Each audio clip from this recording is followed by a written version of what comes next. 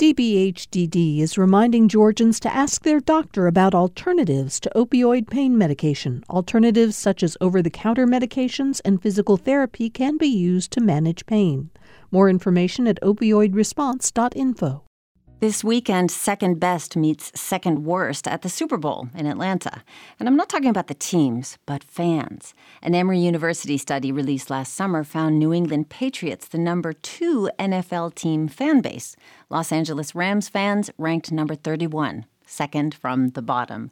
Emory University marketing professor Mike Lewis designed that study and the ranking and is here to talk a little bit about its economic implications. Mike, welcome. Thank you. How do you rate a fan base? Well, fandom's a tricky issue because if you think about what fandom really is, it's something that occurs within the consumer, within the person's head. And so, fandom is based on some notion of, self-identity or the community that they belong to. But to measure a fan base, we've got to look at things that the fans actually do. And so what I take a look at is fan behaviors in terms of spending on a team, in terms of following teams on social media. So relating kind of the psychological to the economic behaviors. So you've got your measures: fan equity, social equity, road equity. Let's get into some of those. And let's just listen to some Patriots fans. These are fans reacting to the win that got their team to the Super Bowl this year. It came in one joy to come in and to win a game, and that's what Brady did 3 times in this game. We're going for 6 rings. 6 rings, baby. 6 rings. We did a huge play today. Defense came through.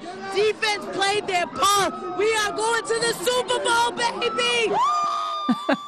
Well, certainly enthusiastic. What makes those Patriots fans rank so highly? Well, the one word that I'm going to key on that clip is the word we. I mean, and so the fan is literally screaming about, we are going to have 6 rings. We showed up, our defense. And so you can see that, from the process of, look, this is group consumption. People are watching these games together. When the team wins, it's a group success. And so that's, that encapsulates how fandom is usually built. Here's some Rams fans. I think this game was amazing. We're one step closer to the Super Bowl. I'm so excited. It was absolutely fantastic.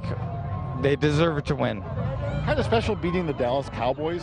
100%. I mean, you saw that 30% of the population was here for the Cowboys. I think it was more than that.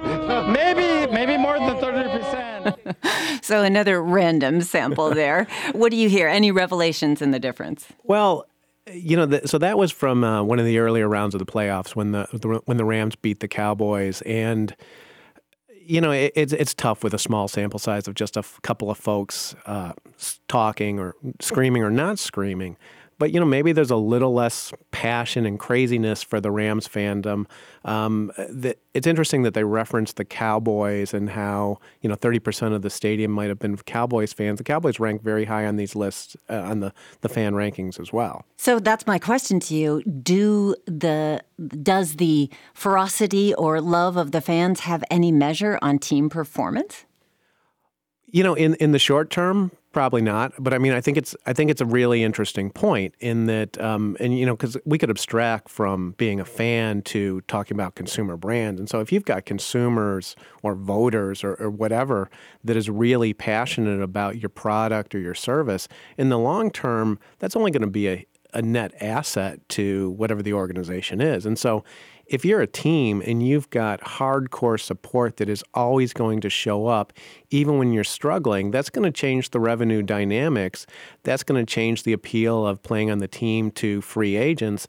And so there's going to be a positive consequence, a positive feedback loop. Mm-hmm. And as you said, you are, of course, measuring dollars. And let's look at dollars. One seller on StubHub has lower-level club seats for the big game at the 50-yard line for $42,500. So how does an event and that kind of cost at the Super Bowl increase fan equity, as you call it? Well, so what I would look at that as a measure of how much passion there is for the NFL and how much passion there is for this game. When I think of the Super Bowl, I'll use the term that's almost like it's a sports and it's a marketing holiday. And so this is an event that and I don't know if the seller is going to get $42,000 for the ticket. That sounds astonishing to me. But it points out that, people are willing to, spend an annual income to be part of an event, which, reflects just the intensity of fandom. If Patriots fans do outrank Rams fans, does that mean that the New England folks are likely to spend more money in Atlanta than the LA fans, buying sports gear or shell out more in general? I don't know if they'll spend more. I suspect what you would see if you could drill into the data, maybe looking at StubHub and seeing where people are buying tickets, they're probably more likely to attend. Mm-hmm. And so they're more likely to show up. They're more likely to fill hotel rooms. They're more likely to go to restaurants. And so it's gonna work that way, more likely to travel. Right. So that's the road equity idea, that they're going to spend money on the road. Social equity is another factor in your ranking. So fans who can't make it to Atlanta are still going to tweet about it. Could that social equity of that brand, like the New England Patriots, actually boost Atlanta's brand? So with the social equity measure, I'm looking at engagement beyond being in the stadium. So it's a way to capture fandom more broadly than just who can fit in a stadium. In terms of the Atlanta brand, the Atlanta hosting the Super Bowl is an interesting event to the city, to the civic leaders, because it's all about exposure. And so, having a team like the Patriots in there with a really intense following and more of a national following probably does increase the attention paid to the game, whether it's TV broadcast and now in 2019, tweeting, Facebook, Instagram, et cetera. So it's an exposure play for the city. Here in Atlanta, though, residents can't go anywhere without seeing other brands capitalize on this moment. Local startups like Roadie have rented billboards. Bud Light Night covers at least two sides of a building downtown. So how are these brands translating football fandom into dollar signs, capitalizing on that ferocity? Well, and I would use the word, and I think the industry likes the word transference at this point. And so people are crazy about sports. I mean, there's absolute passion. There's loyalty that exceeds the loyalty you're going to see in any other category. So there's long been a tradition of brands trying to connect themselves to the Super Bowl, to players, to teams. I mean, and this it's kind of, at least from a historical perspective, this has been going on for decades. I think the first big one was actually Joe Namath doing a Noxema ad in maybe 1975 or 1976. And so it's an effort to, fans love Joe Namath back in the day. Fans love or hate Tom Brady right now. And brands want to, connect to that.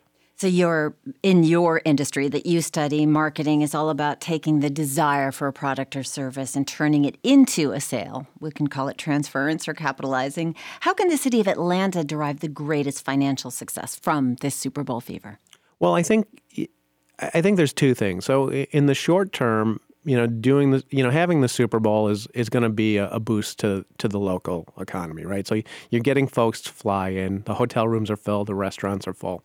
Longer term, this is an opportunity. Well, I'll say the key word is probably exposure.